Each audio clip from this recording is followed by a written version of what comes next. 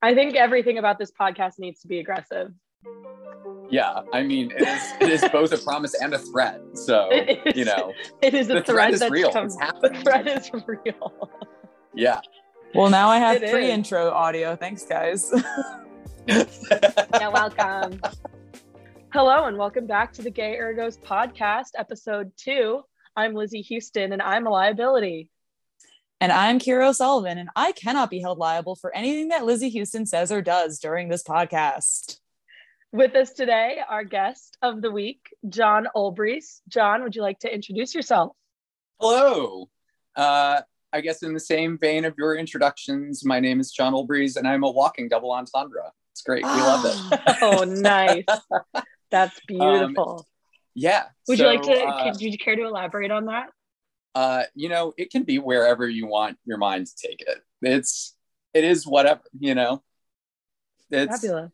Yeah, we just live double entendres in our daily lives. Bad dad jokes, like they're hidden meanings everywhere. Yeah. And what is the gay agenda if not pushing hidden meanings, right? This is true. This is very true. Yeah. I love that. Beautiful. John, where are you recording today? I am currently in one of the towns just outside of Sacramento, California. I'm out here for the week so I can go and visit with my parents' family, but currently staying with some friends of mine, one of them a longtime college friend from the Coast Guard Academy. Ooh, nice. That's awesome. I would love to hear hear what that Wi-Fi password is, as we are recording as heathens today. Oh, yes. So I'm connected to a network wherein the password is Jesus is the reason #4 this season, which is pretty great. Also, I think that's left up year round. I think that is not just a seasonal password. It's like so that's my dad unironically used to leave up the Keep Christ in Christmas bumper sticker up on his car. Mm-hmm. Not that we've ever been particularly religious, but I think in his old age, I don't want to say old, but yeah, his old age, he's become a little bit more dad, like really big dad now. Needless to say, my brothers and I did pull that thing off immediately as soon as we saw it. It was, So in the same vein, but that is so fascinating. You mean to say that you don't have one of those on your car currently? Actually, I have one on my fridge. So I could see it every day. Oh, nice. No, my fridge, I'm hoping to have a plethora of Christmas cards on it soon. I got one of my friend's dog that I'm very happy about. And then Gunny and I are sending out our Christmas cards, which Kira, you should be getting it in the mail soon. Listen, I think gays sending Christmas cards with their pets is the gay agenda. It is the gay agenda. I think that's it. John, when are you getting a pet so that you can send us Christmas cards? I mean, girl, I got plants, we can just take pictures of the various plants. Dave and I are definitely plant gays. So. Oh, wait, can you please do that? I would love you caressing a snake plant. Yeah. Well, the personality in our apartment is the Thai basil that is Dave has a 3-pod arrow garden, and the Thai basil is straight up full diva mode, pushing all the other plants out of the way, stealing all the sunlight, literally taking the spotlight. It's I've had a conversation with Dave, the little plant in the middle, this little leafy greenlet, it's getting so crowded out, it's not going to grow. It's just going to die. Wow. Thai basil is really so a homosexual. Yeah. It's truly, yeah. That's some Scorpio energy. Do you know her sign? Yeah. What is your plant sign? It might be a Leo, maybe. Yeah. I would consider myself a Leo cusp sometimes, but then the ADHD in me, and the need for organization and particular patterns, that just could be a mental illness. You never know. But that is truly, I guess, the Virgo energy in me. Scorpios and I don't generally vibe. God. I know, I'm a Virgo. Isn't that terrifying? I'm also a Virgo. No, you're not. We didn't discuss this. We haven't discussed this yet. What's your sign? I'm a Capricorn. Oh, okay. We mend well with you. This makes sense. Yeah, I like Capricorns. Yeah. Capricorns and I think we don't vibe romantically, but friendship-wise, fabulously. Same with Aries. I love, love being friends with Aries, but there's never any zhuzh. There's no, No spark. Right. Yeah. Right. I love a Scorpio, Well, but we don't get along. I'm cutting you off, Lizzie, because I have a very important question. You talked about your partner a little bit, John. Can you tell us more? Yeah. So he is middle school science teacher. He has a chemistry undergrad and graduate degree. So anytime I open my mouth and say something even tangentially related to like something that could be conceived as scientific, immediately fact checked. Like I have a walking, like I have a scientist living with me. And it is humbling to say the least. Like I don't know anything about science. And what's more is after spending a full year of lockdown where he was doing remote teaching last year, I kind of joke, but kind of don't joke that I learned about as much science as his middle schoolers did, which is like 0. So that's, I can tell you that I was reminded of the word alleles, and I know that has something to do with DNA, and wow, that's it. Yeah. Yep. So, we're actually a science gay podcast now. Yes. Yes. As John wears his NASA shirt, do you have to wear science themed stuff around the house all the time? And does he have to wear rowing stuff all the time? Like, is just the flip of the roles? I mean, actually, there's no effort with him having to wear rowing stuff all the time because his side hustle, if I may, is he works for the Sparks Camp company. Oh, okay. As their chief of operations. So Very cool. Is as I like to say, tangentially affiliated with rowing, and he rowed when he was at UCSD. So like he gets it, and he gets the whole life, and we have a lot of mutual friends, which is actually how I met Kira. So it's really cool because like we go to big regattas like Head of the Charles, or he has camps in Philly around the time that like Independence Day Regatta is going on. And so we just kind of like see these people and we meet up and we're crossing paths, and it's not like, you're dragging somebody to a rowing event who just doesn't care about rowing, because he is invested in it in a very different way from being an athlete or a coach, which is pretty cool. That's awesome. Did you meet because of rowing, or did you just happen to fall into each other's paths along the way of life? You could say it was like a falling into each other's paths on the way of life, vis-a-vis Grindr. Nice. In as much as I would love to actually unpack the male dating apps. Oh my God. If you can shed some light on those. I mean, obviously I'm not familiar with them. Right. And Kira, I don't think you're familiar with them. I only have a few, I feel like male gay friends. So I mean, my experience is like Hinge and Tinder and formerly Bumble that I just don't like to deal with anymore because I think that interface is stupid. But yeah, we are not sponsored. We are not sponsored by Bumble at all. Yeah. Not sponsored. I'm not sponsored by any app because I'm still single. So I know. I'm a liability, remember? It all ties back into that one thing, liability. I digress. John, please shed some light on your Grindr experience and how you met your boo. So I think Grindr can be best described. A friend of mine once said that if you don't leave an interaction inspired by Grindr feeling disgusting, that you're doing it wrong. And that's kind of it. It's like, it is salacious. It's horrible. It's incredibly toxic. It's everything that you don't want in a social interaction that is enabled by the anonymity of like an online chat room. And it's like, it's basically people saying hi and then sending pictures of their buttholes. It's the second literal social interaction. I love it. Or like a dick pic. And it's so sociopathic and yet somehow still works. I would do great on Grindr. It's outrageous. It truly is. Yeah. Well, I have a question. So when you go to like big regattas, like I remember my straight friends being like, oh, I have to reactivate my Tinder. Like everyone's here. I need to see who's on. Is that the same thing for like Grindr? Really? Yeah. Interesting. So before Dave and I were together at Head of the Charles, especially, like I would pull up Grindr in the middle of the festival area and like see who's close by.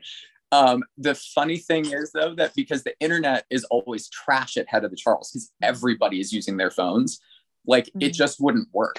And even if you got really far away, there were so many people presumably who were on it that it just like, it was non-functional. So it was like the whole regatta Tinder thing is real, which was confirmed by a friend of mine at Olympic trials earlier this year.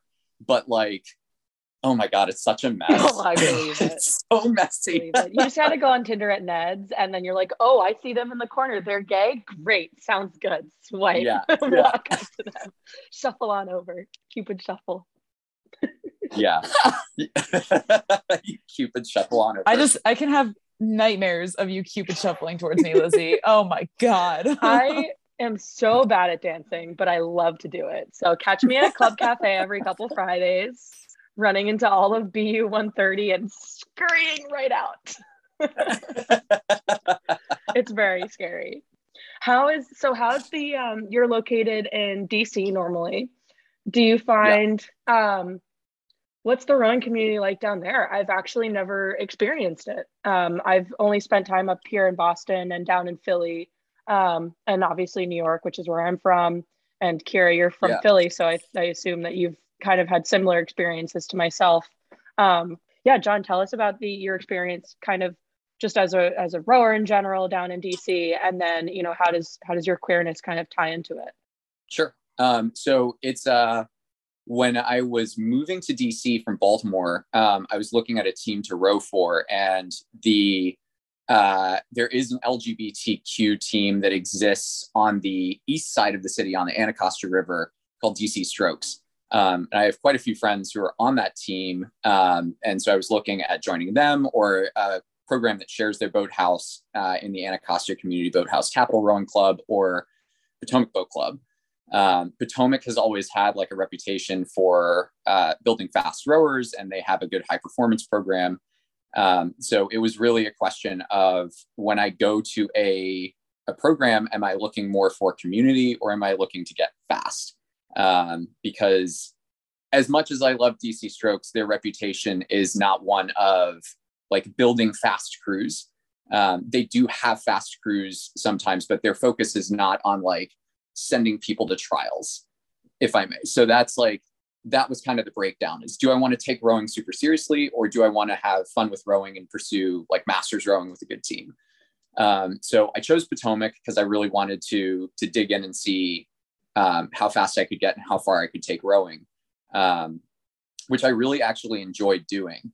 The downside is that when I showed up, and kind of a little bit still, Potomac had a really bad reputation in the area. Like, I knew walking into it that Potomac was like that team, so it was kind of, I was a little hesitant about showing up to a place that had a not super great reputation regionally. But I found that like the team very quickly, or the club itself, because there are multiple teams underneath the one umbrella. The club is a lot of fun, and the couple of bad eggs that we had that were like giving the club that bad reputation were not at all representative of the majority of the people that I found within the club's walls. So it's been super fun since joining, and there have been a lot of coaches who have come and gone, and a lot of new members, because DC is such a transient city that you've got people who come into DC for work and then they leave, and sometimes they maintain a membership, or sometimes they're gone forever and they separate. But it's such a pleasant rowing environment, and it's really cool to be on the river, especially with all of the programs that row out of Thompson's Boat Club right down the river from us, where I've built a lot of friendships with some of the coaches there too. So like being out on the river and seeing friends in the morning and just waving and being stupid and like shouting, and I've got inside jokes with a bunch of different people, so as I see them, like just shouting good morning at them as the sun is rising behind the Washington Monument or the Lincoln Memorial, and it's just like, it's super cool, it's super picturesque. The river is especially in the wintertime like super rowable, because it just lays down flat, and it's just like I don't know, it's a nice spot to row, you know. It's the community is pretty small and pretty tight knit. And we, especially over the past few years, have been working really hard to make it more of a, like to open up the channels of communication and be more, what's the word that I'm looking for? Like just more cooperative with how we show the river, and making sure that everybody's like safe and having a good time and able to train the way that they want to train, and making sure that we're not like running over each other or acting like it's our river, and trying to just be good stewards of the river and the space itself, which has been really great. No, that is great. So I think kind of going off of that, idea of space, right? Have you found it to be a pretty queer and open friendly space, for you, or in general? What's kind of the vibe down there as far as being a queer rower? So Potomac is like, I hadn't really thought about my queerness in the context of rowing while I was at Potomac, because it's not something that is brought up in a negative way. Like there are a couple of out gay or queer people who are at Potomac, and we're all just kind of like, we all just exist. And they're some of my favorite people on the planet. But it's not something that's ever used against us or ever brought up in a derogatory way. Actually, in the wake of the George Floyd protests last June, we had a D&I council that got stood up, and I volunteered to be a part of that. And one anecdote was brought up by somebody about like a single instance of transphobia that happened in one of the team group chats. And apparently people ran in and like stomped that out right away.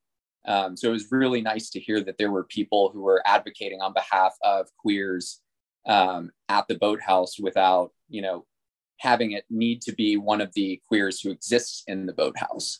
Our teammates are all like, they see us and they acknowledge that we're there and that we're people, and that there is an inherent humanity with us, because we're all people at the end of the day.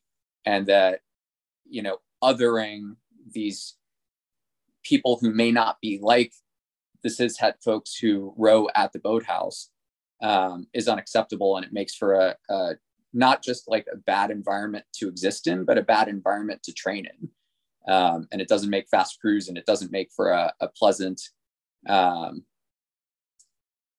place to show up at 5:30 in the morning when you're exhausted and kind of don't want to be around people anyway. Yeah. That's a wonderful point. I like the goal of this podcast too, for me, is not just to shed light on our community members, rowing community, queer community as a whole, kind of coming together, but also, we are just people. And although, being queer is big to at least for me, it's big to my identity. At the end of the day, you're right, we are people. And I love that that's kind of the environment that, sheds a light, that Potomac is clearly shedding a light on for you, that you just show up and you exist, and you go home to your partner, who is, the same as your straight teammate who just goes home to their partner. That's kind of so wonderful. And I love that, it's becoming easier for people to share. I think maybe it's just as I get older and people are just becoming more comfortable with themselves. It's cool to listen to people just go, oh, my wife or my girlfriend or my husband, things like that. I think that's been really amazing to watch as I've grown up in, my community. And like, it was hard to come out at 19, 20 years old. Kira, I don't know what your experience was like, but I've definitely noticed and I've seen it, and I acknowledge that it's really an incredible feat. And I think that it is just because maybe we're just growing up and getting older, but that experience of people kind of in different generations coming and crossing paths. And, there obviously are people who don't necessarily like it in the older generations, but there also are those really cool hippie people that are like, yeah, free love, let's go, do your thing. And so I think just finding that cross and all of those communities has been really wonderful to see. And I'm excited to kind of get to know more queers in our community and their experiences. But yeah, this is amazing to hear about. And thanks for sharing that experience. But we'll segue into our next section of it. So John, you are a coastal rower. Can you talk to us about coastal rowing? Yeah. So my biggest regret about coastal rowing actually is that I can no longer complain about choppy conditions on rivers or waves, because well, to be fair, not all boats are built for that. Shameless plug for Wintech Racing, coastal rowing boats. Yeah. Yeah. No, it's super cool though. And I got into it because a friend of mine, John Huppy down at New Orleans Rowing Club, saw that trials was happening for World Rowing Beach Sprint finals. So the US was fielding a national team for the very first time this year. And he called me up and he was like, hey, there's only one entry in the quad event and late entries are allowed. So do you want to jump in this boat? And I was like, do I need to train for it? It's in like a week or two. And he was like, no, you're good. Just show up. And I was like, okay, cool. And he said, also a challenge is we need another person to fill out the quad. We need a lady because it's a mixed quad.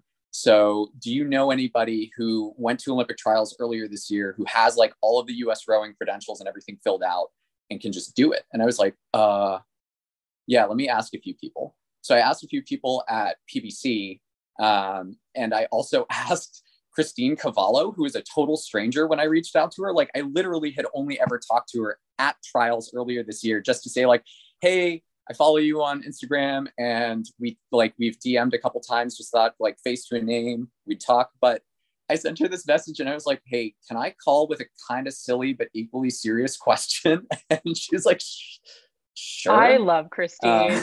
She's so wonderful. I miss having her in Boston. Christine, if you're listening, I miss you. We can have you on the podcast any day, even though you're not a gay, I don't think, but that's fine. Yeah, we'll bring allies on anytime. Yeah, we're a Christine Cavallo stan account. I did put a meme with her and Michelle years ago, I think, before I even met her. I was like, I'm gay. Wait, so you basically cold call Christine Cavallo to be like, hey, come join us in this boat. Yeah, I was like, hey, so you just casually got second at trials this year. Do you want to be in our boat, you speedy lady? And she's like, yeah, I can fuck around. Like, we'll see what it's about. So she came down and we put this quad together and we won trials, went out to, we had to find boats in the US. Like, that's the crazy thing about coastal rowing right now is the infrastructure in the US is so undeveloped for coastal rowing that there are quite literally like 8 quads in the whole United States. A couple of them on the West Coast. I don't know about that. A couple. I think I've got a few for you in stock. Oh yeah, yeah. Just throw them our way. We're happy to have them. All right, put me some cash, that's man. So insane, though. Yeah, but we. This is not a sales call, Lizzie. Get out. I love my job. But we went up to. So Christine was in the process of training up for world champs at what I now refer to as Flatwater Nationals in the summertime. Excellent. Before World Championships got canceled and the trials at Flatty Natties also then got canceled. But then because she was training up for that, we had to find a person to fill in for her. So my teammate at PBC, Margot, jumped in and we ended up doing a week and a half long training camp up in Rhode Island, where we went to borrow a coastal quad out of South Dartmouth, Massachusetts, and then drove up on one day to Hingham, Massachusetts to find another one. And we were just like trying to find the equipment where it existed and where it wasn't like broken and waiting on parts. Wow. So we had a really good time just like hanging out with this guy, Ben Booth, who runs a rowing program out of a nature center in South Dartmouth. And it's literally just the coastal quad that's sitting on a floating dock in the middle of a national, or not a national park, but like a small park. And that's it. There's no boathouse. The oars are kept in a little locker underneath a gazebo. And then you like row out into this bay and there's a literally like $5 million home that's sitting on a cliff overlooking the Long Island Sound. God, I love which rowing. Is just so ridiculous. It is such a weird sport. Yeah. But Ben has been coastal rowing forever. And he he's like super knowledgeable about it. And he taught us like basically what we need to do when we row these coastal boats. And at one point he had us go out to where a bunch of waves were breaking, and we caught a wave. We were like surfing on the wave, and it is an incomparably cool feeling. It feels kind of like if you took an erg and you tipped up like a C2 static, you tip up like the fan bit so it's sitting high, and you're just falling back on the erg, just trying to cycle as fast as you can. You're keeping the momentum up and staying like ahead of the wave. It's boat surfing. Like it is boat surfing. Yeah. So yeah. Are you planning on doing it again? Is that your next adventure? Absolutely. Nice. Yes. Yeah. Nice. You know, like for my life, my goal had been, you know, make a national team. And that is like, just basically that's just it, make a national team. But we went out to beach sprint finals and we got bronze. And after I came back from my trip, I talked to my mom and she was like, so now that you've, you know, met your goal, you made a national team, you got a bronze, like, are you done with that? And I was like, no, I'm so much more hungry for it now. Like, are you kidding? That's amazing. Also, Jokes on you. I ain't stopping. She's like, John, come home for Christmas. And you're like, no. Nope. Also, it's a great excuse to go and hang out on the beach for 3 weeks. Are you kidding me? Insane. Yeah. Well, congrats. Yeah. That's amazing. Yes, definitely. Congratulations on that bronze. Look at you go. Yeah. That's amazing. Yeah. Thanks. Appreciate it. Yeah.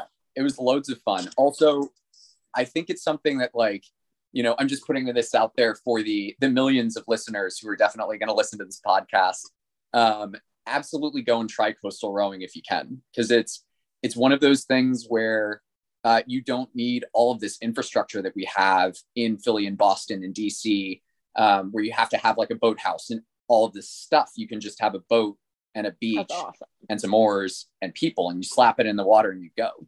And it is a super freeing, liberating, just kind of like funky, different version of the sport that we all know and love and have invested so much time in. And it, like, the lessons that you learn in coastal then apply directly back to your flat water rowing. And it's like, you wouldn't even think that would be the case, but they complement each other so well. It's super cool. That is awesome. Well, John, if anyone wanted to like look into coastal rowing, like, where do you even begin? So the U.S. rowing is making moves. They are trying to establish like a national training center someplace in the United States. They don't know where. But right now I know that the Bear Island Aquatic Center, out in San Francisco Bay, I think on the north end of the bay, they have a bunch of coastal rowing, like a big, I say a big coastal rowing presence. They have a coastal rowing presence, which is more than what most people can say. But I know that the Hingham Maritime Center in Massachusetts on the south end of Buzzards Bay, they've got a couple of coastal boats and a small coastal rowing program. And there are some coastal boats in Jacksonville, but I'm not sure who owns them. But that's kind of about it in the US. Otherwise, there are a couple of people who have private singles or doubles all over the country. But there's no access to that. So that's kind of where we are now. But I think, you know, I've talked to the high performance coach at Potomac to work with the guy who coached a whole bunch of the US squad in Barcelona, Marc Araya, who is like an evil genius with the way that he trained for Coastal Worlds, had his athletes training for it. He had, in the middle of Ohio, had the two single scullers take a coastal single to a water park in a wave pool and had them practice boat handling skills in a wave pool in Ohio. Wow. That's ingenious. And then the men's single sculler showed up to the time trial at World Champs and set the fastest time against everybody from the middle of Ohio, which is like amazing. Yeah. So that's awesome. It's super cool. But I asked my coach to start talking to him about thinking about ways to start doing coastal rowing training or like beach sprint training specifically. So I think there's an interest that's growing at some of the clubs that have established high performance programs. Now that we've had a national team go to championship and have like some level of success, and that trials will be happening again this coming year, that people will want to like train up for it and be ready for it, and maybe send more crews to try and make a national team, because any level of international racing experience is good experience. Oh yeah. Yeah, definitely. I feel like there is some form of stigma about coastal rowing. So what would you say to kind of offset that, people's thinking when they think of coastal rowing? Oh my God. So the way that I described it to people when I was talking to them about it at Flatty Natties was, it is the dumbest version of our sport.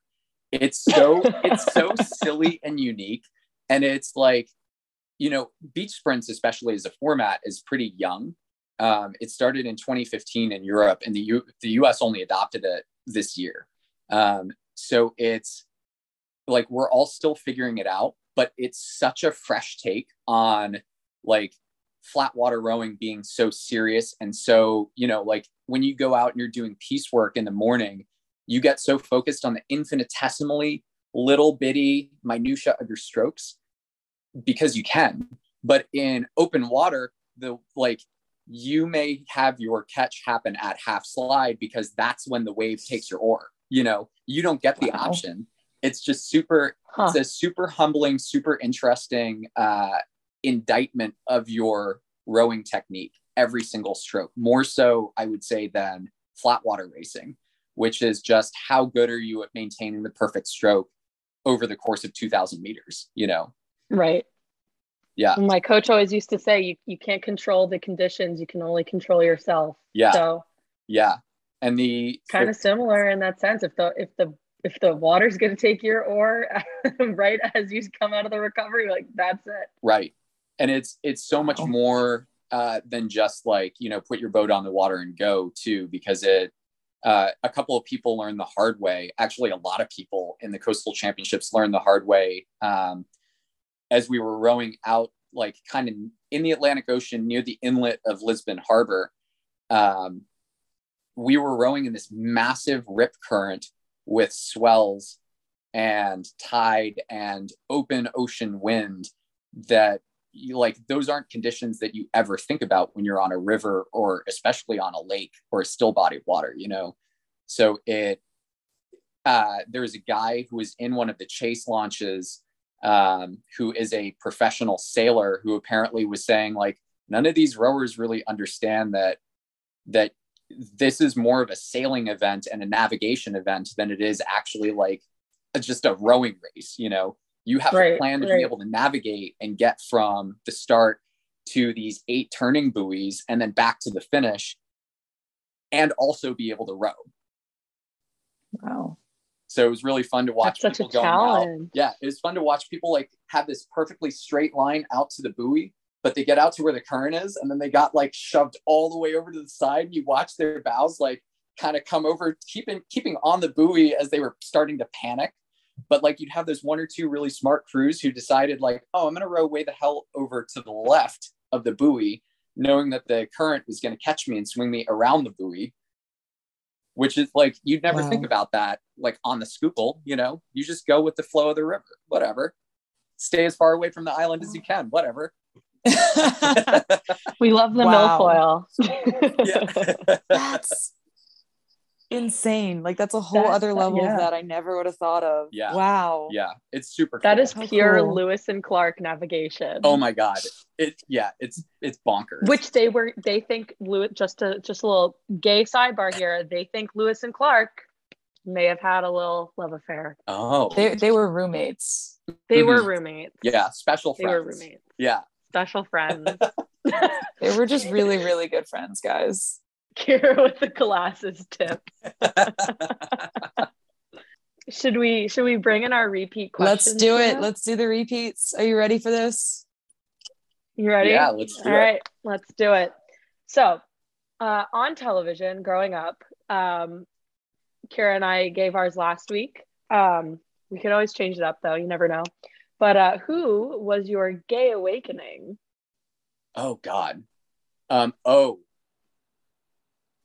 Okay. So there was a character in the show Degrassi, The Next Generation. I think his Is that name the one was with Sean. Drake? Yes, it's the one with Drake. So Okay. there's this character Sean, and I remember distinctly, like it was on like Nickelodeon, and there was a commercial like that basically covered a scene where this kid like took his shirt off and he was playing basketball, and I was like shook when this guy took his shirt off. But in the commercial, there was a girl who, like, as the voiceover is going while he's taking his shirt off, the girl was saying like he took his shirt off and it felt like summer in my room, and I was like, that's the feeling that I've got right now, like that's it. So that was definitely my gay awakening, was like this character like summer in my room. That's so in my I room. love that. Yeah. That is wholesome. Yeah. I love that. Would you like to take the next one? Yeah, well, this is going to be a fun one for you. So you've got a lot of boat classes to choose you have from. Options. What's your favorite boat to row and why? You have to pick one. Easily the double. The double. Okay. Flat water double. What? Yeah, I will say the flat water double. But it's because if you find a good doubles partner and you really, really gel with that doubles partner, it's like a great relationship. Like it just, that additional layer of like a good interaction with another doubles partner just makes the boat go so much faster. It is truly free speed, you know? I had a doubles partner in Baltimore, this guy, James, who is like he's the creme de la creme of doubles partner. Like he's also the very first straight man who's ever told me that he loved me. And that's the level so sweet. I think so. I was like flabbergasted when he said it too. And I was like, James, I love you too, man. Also, we need to go row our race, but like, I'm glad we had this moment. That's so good. But That's we were so communicative and so like on this next level of just like checking in with each other and checking in with the boat when we went out to row, that it just made it work. And it was super cool. And I've never had an experience like that with like in any other boat class with any other doubles partner. Like it's been super good. That's amazing. Yeah. There is nothing like a good double. I think, did I say quad or double? I think I was quad last time. You said quad. But I'll stand by it. I do love a quad. But yeah, no, when you do find that, like, it's like, you know, your partner, right? You just got to have some cohesive blend. I love that. And we love straight men in touch with their feelings. Yeah. That is wonderful. John, if you weren't rowing, what sport would you do? What sport would you want to be really good at? God, that's a great question. I think, man, judo. Ooh. Yeah, judo. Ooh. So I did judo in middle school, and I really enjoyed it, but it's really fucking difficult. And when I watch it, like the only time it's ever on TV is when the Olympics are on. I get so wrapped up in it because it's kind of like watching soccer. You know, there's not a lot that's going on. And, oh my God, they're getting close to the goal. Like they're going to take a shot on goal, and it gets intense for a quick minute.